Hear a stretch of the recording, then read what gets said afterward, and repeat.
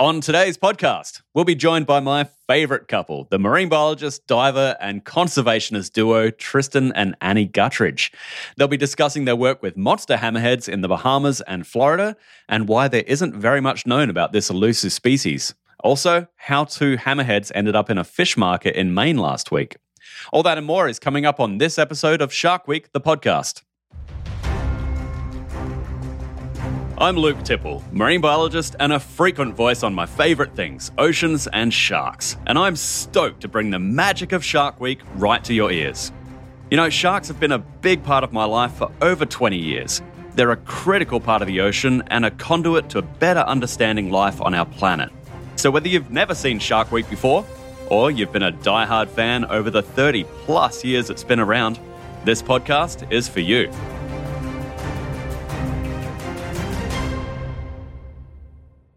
On this episode, I'm delighted to welcome two very special guests. We have Tristan and Annie Guttridge. Tristan is a marine biologist. Annie is a shark diver, underwater photographer, and ocean conservationist. Thank you so much for joining us on Shark Week, the podcast, guys. Thanks for having us. Delighted to be here. Stoked. Well, you guys are two of my favourite people to watch on Shark Week, and I've been following your careers and, weirdly enough, relationship for quite some time now. I would usually kind of ask, what your love for sharks, where did that start from, and how did you guys get together? But I kind of feel it's kind of all of one origin story with you guys. So who wants to tell it? I mean, it actually started with a restraining order against Tristan, if I'm honest. But yeah, no, I mean, my love for sharks has been since I was a child. I travelled all over the world, dived with sharks in different oceans, and found myself in the Bahamas volunteering at a shark research station, which is where, obviously, I met Tristan. Yeah, I mean, it's kind of amusing, really, that both of us were living in England, probably about an hour and a half away, at the same kind of age, 6 to 7, both having these parallel obsessions with sharks, but not knowing each other.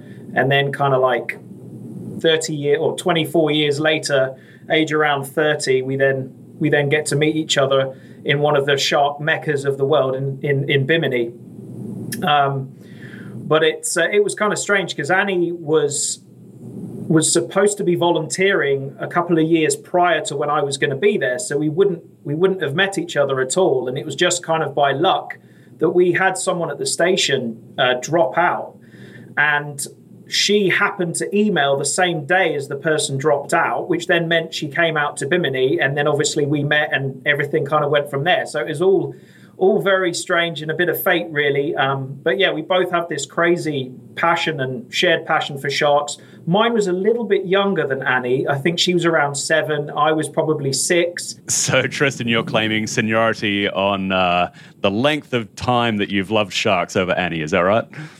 I think it's important for people to know that there's an extra year of passion on my part than Annie. It's a shame, but it's true. At all. I have a T-shirt from when I was like 4, the Guy Harvey one with sharks all over it. I still have it, actually, and there is a photo of me wearing it. So let's dive into this. But so Tristan, your love of marine biology, whether it has a longer duration than Annie's or not, I'm not weighing in on that, but it led to you going to study marine biology, and now you have a PhD. Can you tell us what that area of focus is and what you currently do? Well, it was really my love for animal behaviour that got me into animal behaviour and then sharks. I actually did a degree in zoology, so I don't have any marine biology training, although now you probably describe my career more as a marine biologist because I work with animals in the ocean. And I would say my focus really is, at the moment now, is trying to understand more about the biology and behavior of threatened sharks and rays. And that's part of our mission statement for our non-profit that Annie and I established 3 or 4 years ago now, called Saving the Blue. And Annie, I know that you volunteered and have done a lot of work with sharks, but you don't have any university training in it, but your work is actually doing a lot for sharks. Can you tell us your outlet for the passion of sharks? Yeah, I mean, basically my background was all business. I was in operations management and things like that. And then always had sharks as a hobby, as something I loved. I traveled the world. Again, I dived with them, tried to do volunteering, research wherever I could. and then kind of fell into this. It was something that I always thought, oh, maybe one day I would do, but again, no formal background, never really thought it was possible, and then fell into it, and obviously met Tristan, and we've got two completely different sides of education and background that have collided, which have really complemented each other to create Saving the Blue that we have now. I've brought the logistics, the operations background. Tristan's brought his expertise in research and science, and then we've created a business from it. So I've kind of taught him some skills, and then he's taught me skills, and together it's worked out pretty well, I would say. So you guys are now in Florida, but I think the last time we chatted, you were either living or setting up or doing something out in Andros in the Bahamas. One of the biggest islands in the Bahamas is Andros. It's like 100 miles by around 40 miles. It's just this amazing place with pristine habitats, and they're completely unexplored. You do a literature search on sharks and Andros, and there's nothing out there. We don't know anything about these animals, and there's such productive habitats there and nursery areas for different species that, to us, it was this kind of amazing location where we could try and figure out how important Andros is, to the Bahamas shark population and potentially as a source population for the rest of the, the Western Atlantic, Northwestern Atlantic as well. So we've started a number of different research projects there. Annie mentioned earlier, we focus in on, we've got 3 or 4 species that we do kind of species-focused projects. One of them is the great hammerhead. And to me, one of the most iconic, charismatic species out there, can reach up to almost 20 feet in length. They travel long distances, they migrate, they have the crazy head, they look like a kind of alien. And in Andros, we have this kind of aggregation site where we can regularly see them during pretty much year round, which is also really novel. And then another species that really captures the imagination of people is the small-toothed sawfish. It's obviously a species of ray. It has that massive rostrum with the teeth on the outside, and they're critically endangered, 90% range contraction. And Andros happens to be one of the best places to see them. But again, we don't know much about their distribution and abundance in the region. So they're kind of 2 species that we've been working on, and with a lot of community outreach as well. Annie designed a children's book. I'm obsessed with them. Yeah, she is obsessed. In fact, she's leaving me tomorrow to go and find one, she's already been away and she's going again. Nice. But I don't blame her. So that's one thing we can agree on. And it's like, Tristan, I want to go away and search for sawfish for 3 days. Is that okay? I think it was you suggesting it, actually. I know. Yeah, I did. And where are you off to, Annie? Back to Andros. So tell us about the book, Annie. So basically, I wrote it, a year and a half ago, and it's been printed, and we have 5,000 copies of them that we're gifting to all the children. We've actually now finished all of Andros, so we've given every child in Andros one of these books, and it's basically a book all about the Bahamas. So we have 6 different habitats, a bit on conservation. There's a bit about being a habitat hero, and it's just a really beautiful little book that I'm really fortunate enough to have created, and like I say, and are now in a position to give these to the children. That's awesome. And what do you hope to do? It's twofold. Children are always learning. There's always an opportunity to educate children.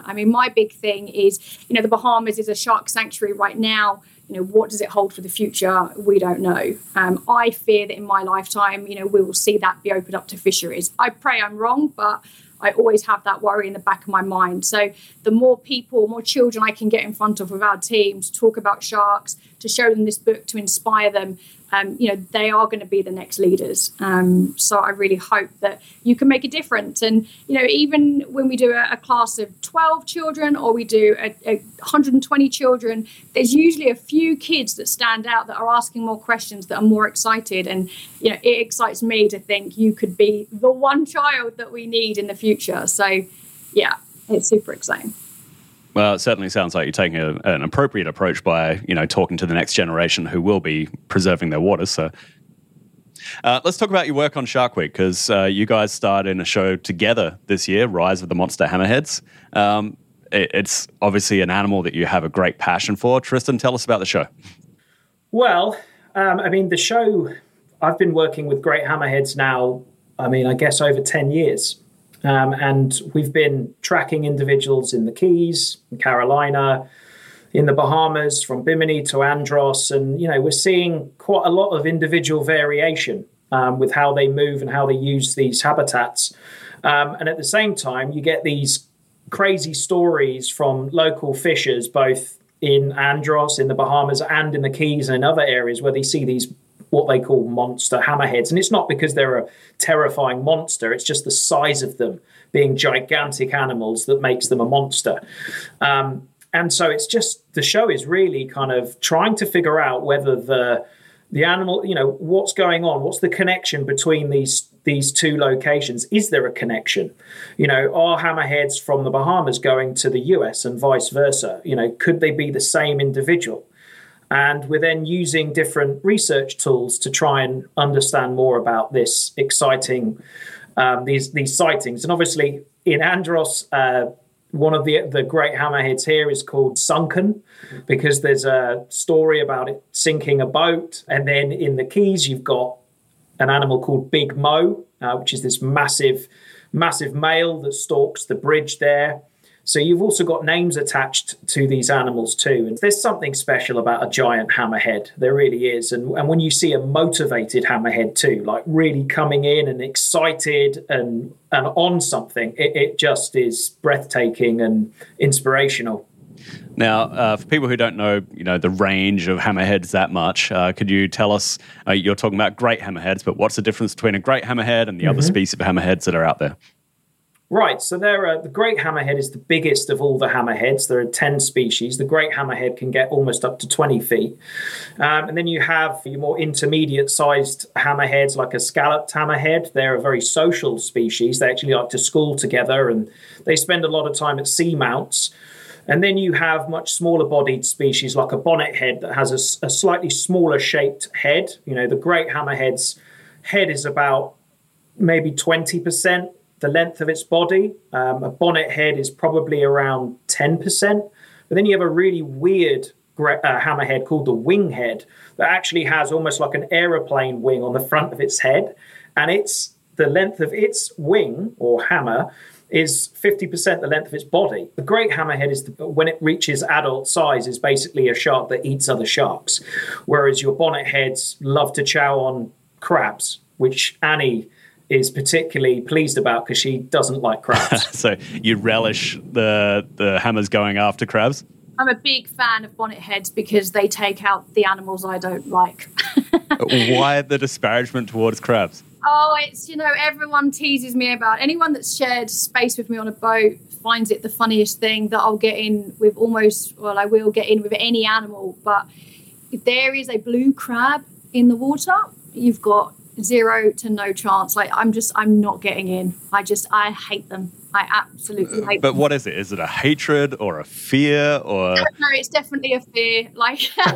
It's definitely a fear. I was in with a sawfish on the west side of Andros with Tristan a few years ago where, the visibility is 3 foot of water. I've got a massive sawfish in front of me. Murky as all hell, super sketchy. Do not recommend it to anyone. And I was so caught in the moment of the sawfish. It was great. And then the moment the sawfish left, my mind went to how many blue crabs are under me right now? And it just totally freaks me out. So, yeah, definite fear. Yeah.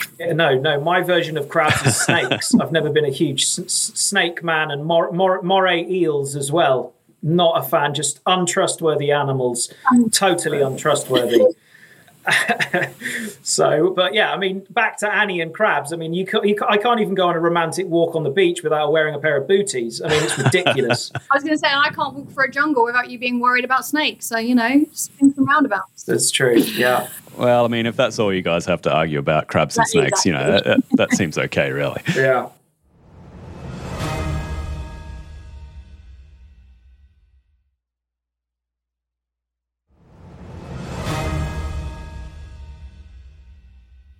So let's jump back to hammerheads. How many species of hammerheads are you working with in Bahamas? Oh, well, in the Bahamas, in Andros, we focus mainly on the great hammerhead. And we've placed 4 satellite tags on great hammerheads in Andros. We've put some in Bimini as well and others in the US. And what's interesting with the ones in Andros is that of 3 of 4 have actually stayed in Andros throughout the whole summer, which is completely the opposite of what the hammers were doing when I was working in Bimini. Yeah. So there seems to be something different with the hammerheads in Andros. You know, most of the hammerheads, or all of the hammerheads, would go to the east coast of the US or even into the Gulf of Mexico. With sharks, you always get one that throws the whole thing off. And we had one female that went all the way around to Tampa. So, you know, we need to get more tags out to try and figure out how they're moving. And obviously we need that information to figure out if the animals in the Bahamas are connected to those in the US and if they're part of the same stock in order to then manage them. Well, it kind of makes sense that they'd have some type of interaction at some point, right? I mean, they're a highly migratory species. Yeah, it's definitely. not a long distance. If they're going around to Tampa, they can certainly cruise out to Andros, right? Yeah, you would expect so. But you have the Gulf Stream, which is a very powerful warm current. They'd need to cross that. You know, we know of other species that do it. You know, and clearly with the work from Bimini, they were regularly moving across. But the ones from Andros do seem to stick around. So it's all very exciting and fascinating for us to try and tag these animals. And Annie obviously tagged one of the biggest ones we've tagged for a while down in the Keys during the Rise of the Monster show. Yeah, so for people who don't know the technique and practice, Annie, how do you catch these massive hammerheads and tag them and release them safely? Because they are known to be fairly fragile and, not do well after being caught. For that animal, obviously, we had the big male hammerhead.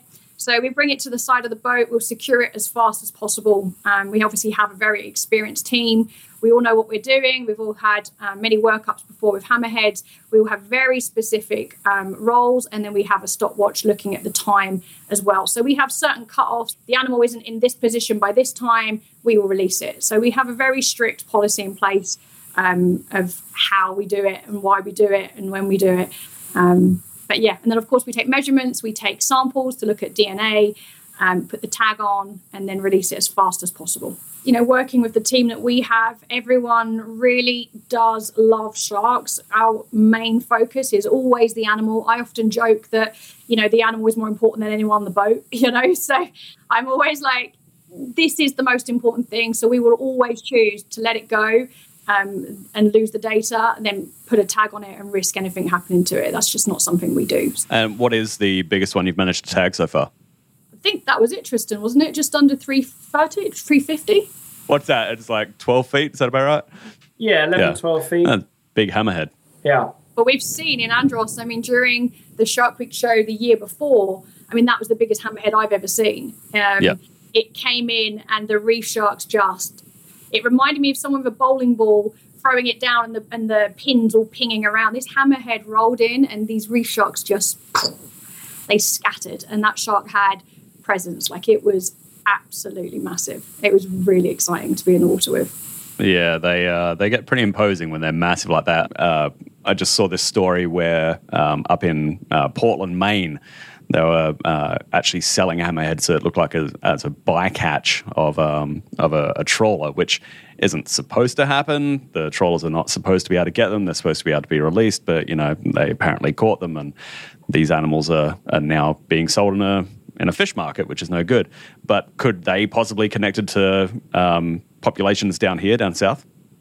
The best example is the animal that Annie tagged. That animal's migratory route over the last 4 months has been unbelievable. It's almost travelled 4,500 miles. It's gone from the Keys over to Louisiana, back to Tampa, down back to the Keys, then all the way up to Carolina and Georgia, and now it's currently just off, Cape Hatteras, I think. That's just in the span of 4 months or 5 months, how far this animal has travelled. What we find during the summer months is that they are able to go further north because obviously that warmer water allows them to travel further up. They also have quite a narrow thermal range, so they generally spend a lot of time between 25 and 27 degrees. And obviously when they're travelling up to some of these areas, they're picking out these these kind of warmer waters and then targeting prey there. I mean, that range is pretty incredible. Like just over 4 months to travel 4,000 miles is nuts. And you describe a behavior that's kind of going back and forth between a really long range that to me doesn't sound like it would have any really apparent motivation between, temperature or, prey or migratory routes or whatever. It just seems like it's kind of patrolling. Can you theorize, with your data, why it's moving that far? Well, a lot of these hammerheads seem to have these kind of stop-off areas where they spend, a month or so, and that's probably linked to foraging. But obviously, there's reproduction as well. During the summer months, these hammers are probably the males are obviously seeking out mates. The females are either seeking out mates or they're finding a good place to pup, or they're trying to build up their energy stores to obviously nourish their young that they've got in them. So, there's a lot of strategies going on. We know from other shark species that the females, when they are pregnant, will search for warmer waters to enhance that gestation and metabolism, etc. Yeah, there's a lot going on. It's linked to reproduction and feeding. A great hammerhead reaches 20 feet in size. Anything that's that big has got to eat a lot of prey. So it's throughout the food chain. The biggest animals are usually less abundant. Do they have more or less fecundity? The great hammerheads, they pup around, we believe, around 40 to 50 pups every couple of years. Scalloped hammerheads, I think, is a bit lower than that. It's every couple of years as well. So, this is one of the biggest challenges is there's so much variation across the reproductive modes and output of these animals. And, for fisheries, trying to manage all these different species, sandbar sharks, have even less pups. I think it's 4 or 5 pups every couple of years. They reach maturity at 16. Blue sharks, for example, they grow quite quickly.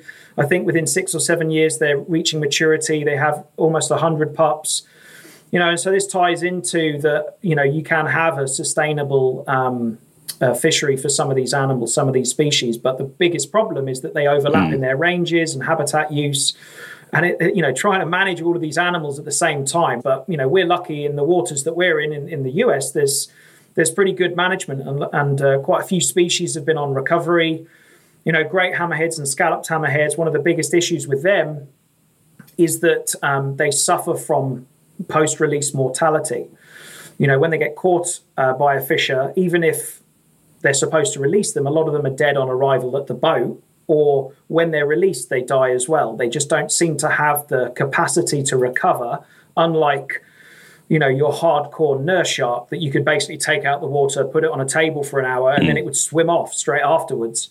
And that's just the different adaptations of, I wouldn't recommend to do that, but it's the different adaptations of these animals, the physiological restrictions of the hammerhead versus the nurse shark. So yeah, is that something you're being a little facetious about, or is that an actual survival statistic that nurse shark could be kept out of the water for an hour?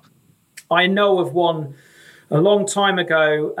Someone I was with got bit by one when working with them on the side of a boat, and we couldn't get their hand out. So we took the shark out of the water, and after 40 minutes, it let go. And then we put it back in and it swam off. So really, but some of those benthic species, like the walking sharks, they're able to survive in extremely low oxygen conditions. So I think, the nurse sharks probably similar and are able to, they don't stress out as much. And we know that from loads of studies on physiology as well. And yeah, those sharks are at least colloquially known to, have that sort of, they call it pit bull bite, something that just won't let go. I often say to people, if you get bitten by most sharks, they let go. They take one bite and they're like, I'm out of here. But a nurse shark will not let go. So all those people that are out there, diving in with nurse sharks, whether it be down in the Keys and it's on the reef or somewhere in the Bahamas where, they're petting them and doing all these kind of crazy things, that is more dangerous. So I do not recommend going to nurse sharks because you will drown before that thing lets go. And they are going to be around for forever. Nothing's going to take out a nurse shark. So Tristan touched on something that we've spoken a bit on this show about before, and Annie, I know you've done some work in this field, but talking about fishing tournaments and sustainable fisheries, and how we should be approaching the resource of sharks, whether it be seen as a tourism thing or a sustenance food commercial sales thing. And we talk about some species which seem to have a sustainable fishery, but they're also sharing the waters with others who are extremely fragile and would be targeted should that fishery be open. What are your thoughts on that, Annie? Should we have better management, a moratorium? Are things well managed? Yeah, I mean, it's split, right? Because from my point of view, I love sharks. I don't want to see anyone ever eat a shark. I don't want to see anyone hurt a shark. I certainly don't want to see anyone kill a shark. So half of my brain is, let's not touch them, let's not kill them, let's not do anything. The other part of my brain is, well, it's always going to be a thing. But the other argument is, if you're catching it as bycatch, do you throw it back in and waste it? And do you use it? It's such a complicated matter. Yeah.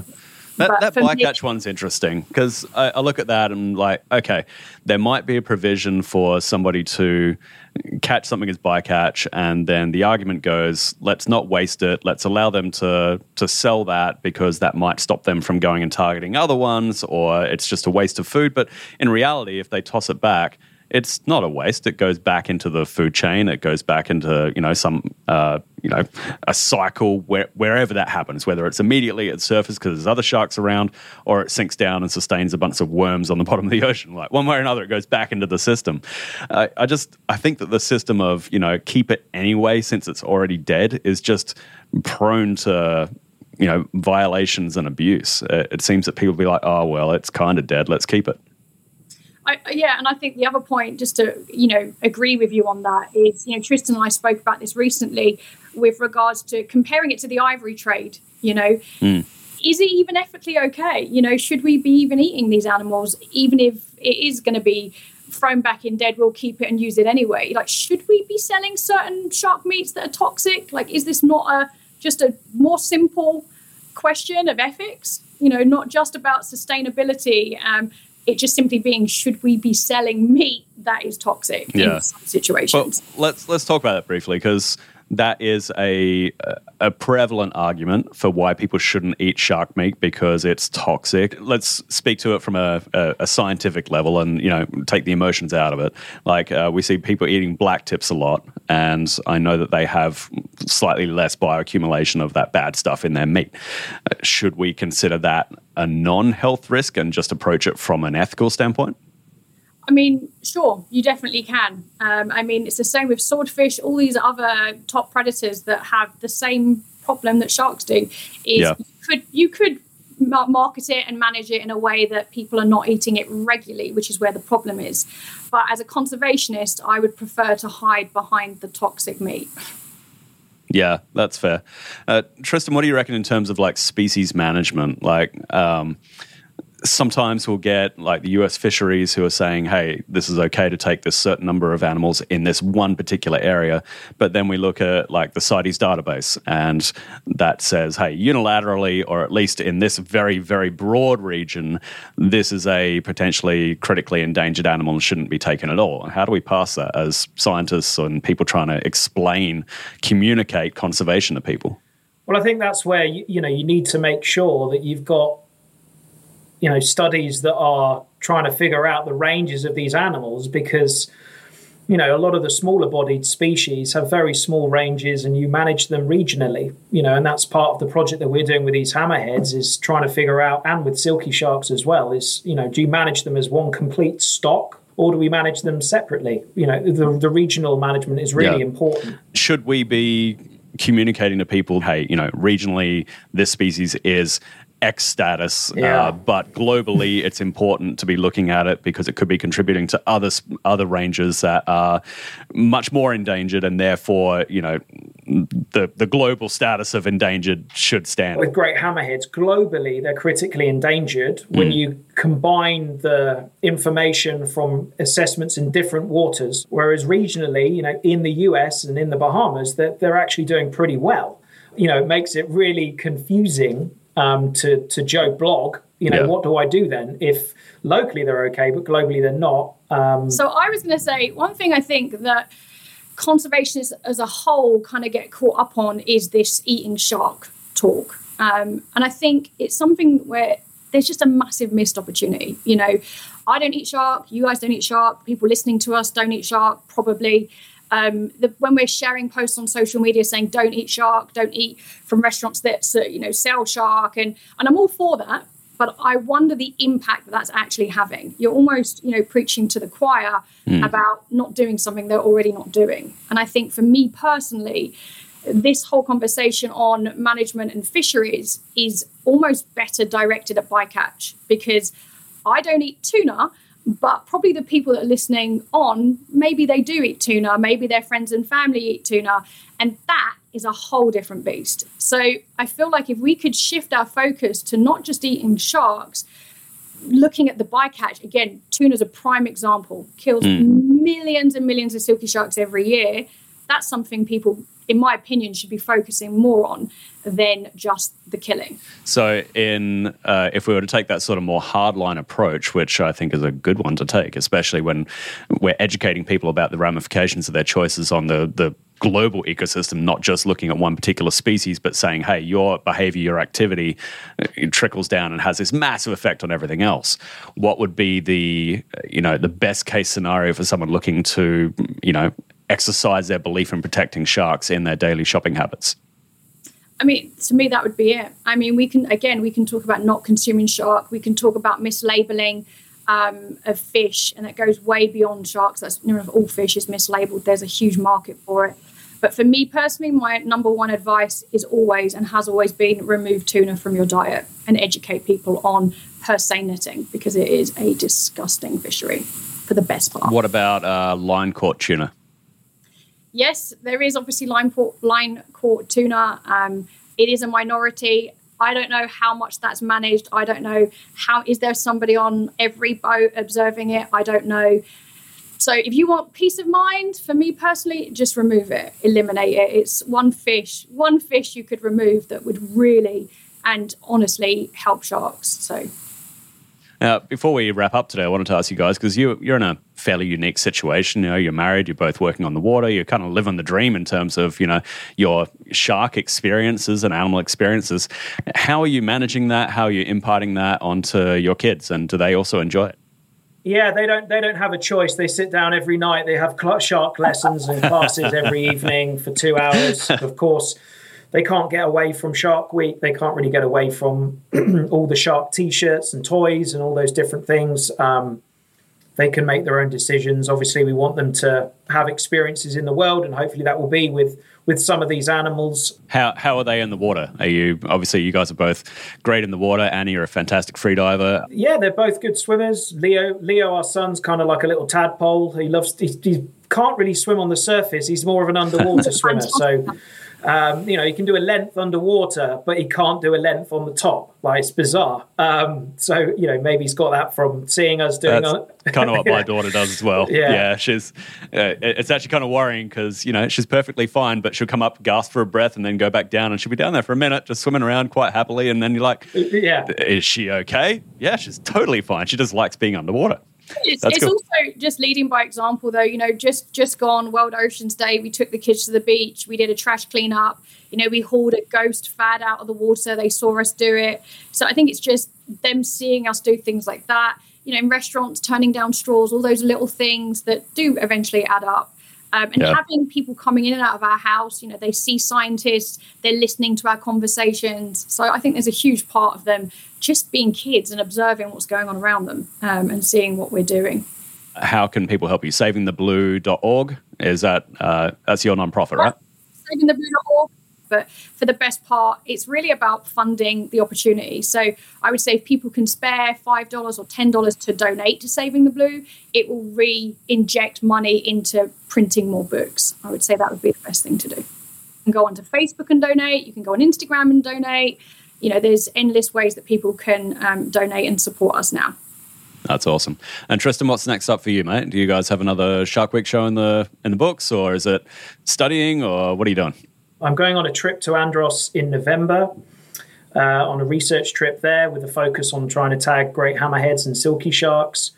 And obviously at the same time, trying to pitch the next fun, exciting adventure with great hammerheads as well. So, I'm kind of fond of that species. So hopefully there'll be another show next year for people to enjoy. Saying it's not all just hanging out on boats with cameras and sharks and your wife and going and having great adventures. You got to do the grind work too, huh? Yeah, I wish it was, but a lot of the year is spent in front of the laptop writing and reading and trying to come up with new ideas and ways to fund some of these projects. That's awesome. Well, thank you, Tristan. Thank you, Annie. I really appreciate you guys spending time with us here on Shark Week, the podcast. We'll hope to have you back soon. Yeah, thanks, Luke. Thank you. It's been great fun. If you're a Shark Week watcher, you'll know Tristan and Annie Guttridge because we've seen them on TV and they're an inspiring couple. I mean, they're doing it. They're out there together. They're working together. They have a shared passion for these animals and they're doing really good work while also maintaining a nonprofit and a family and having a good time at the same time. I mean, it doesn't come easily. I know that personally they have to work extremely hard to make it all work, but they do. And that's something that I find incredibly inspiring about people who have these shared passions for sharks. And it's something that we can all take note on. If you're really passionate about sharks and you want to live it, I mean, Annie's a perfect example of someone who did exactly that. She doesn't have formal training, but she loves sharks. She pursued it, and now it's her life.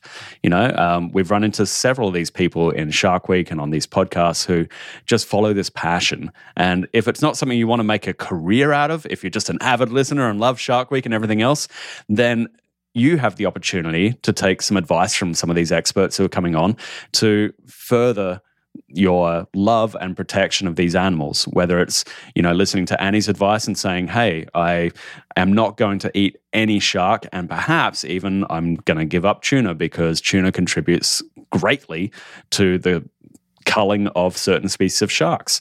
Maybe you're not that hardcore. Maybe you want to educate kids who are growing up and learning about the ocean and about their environment.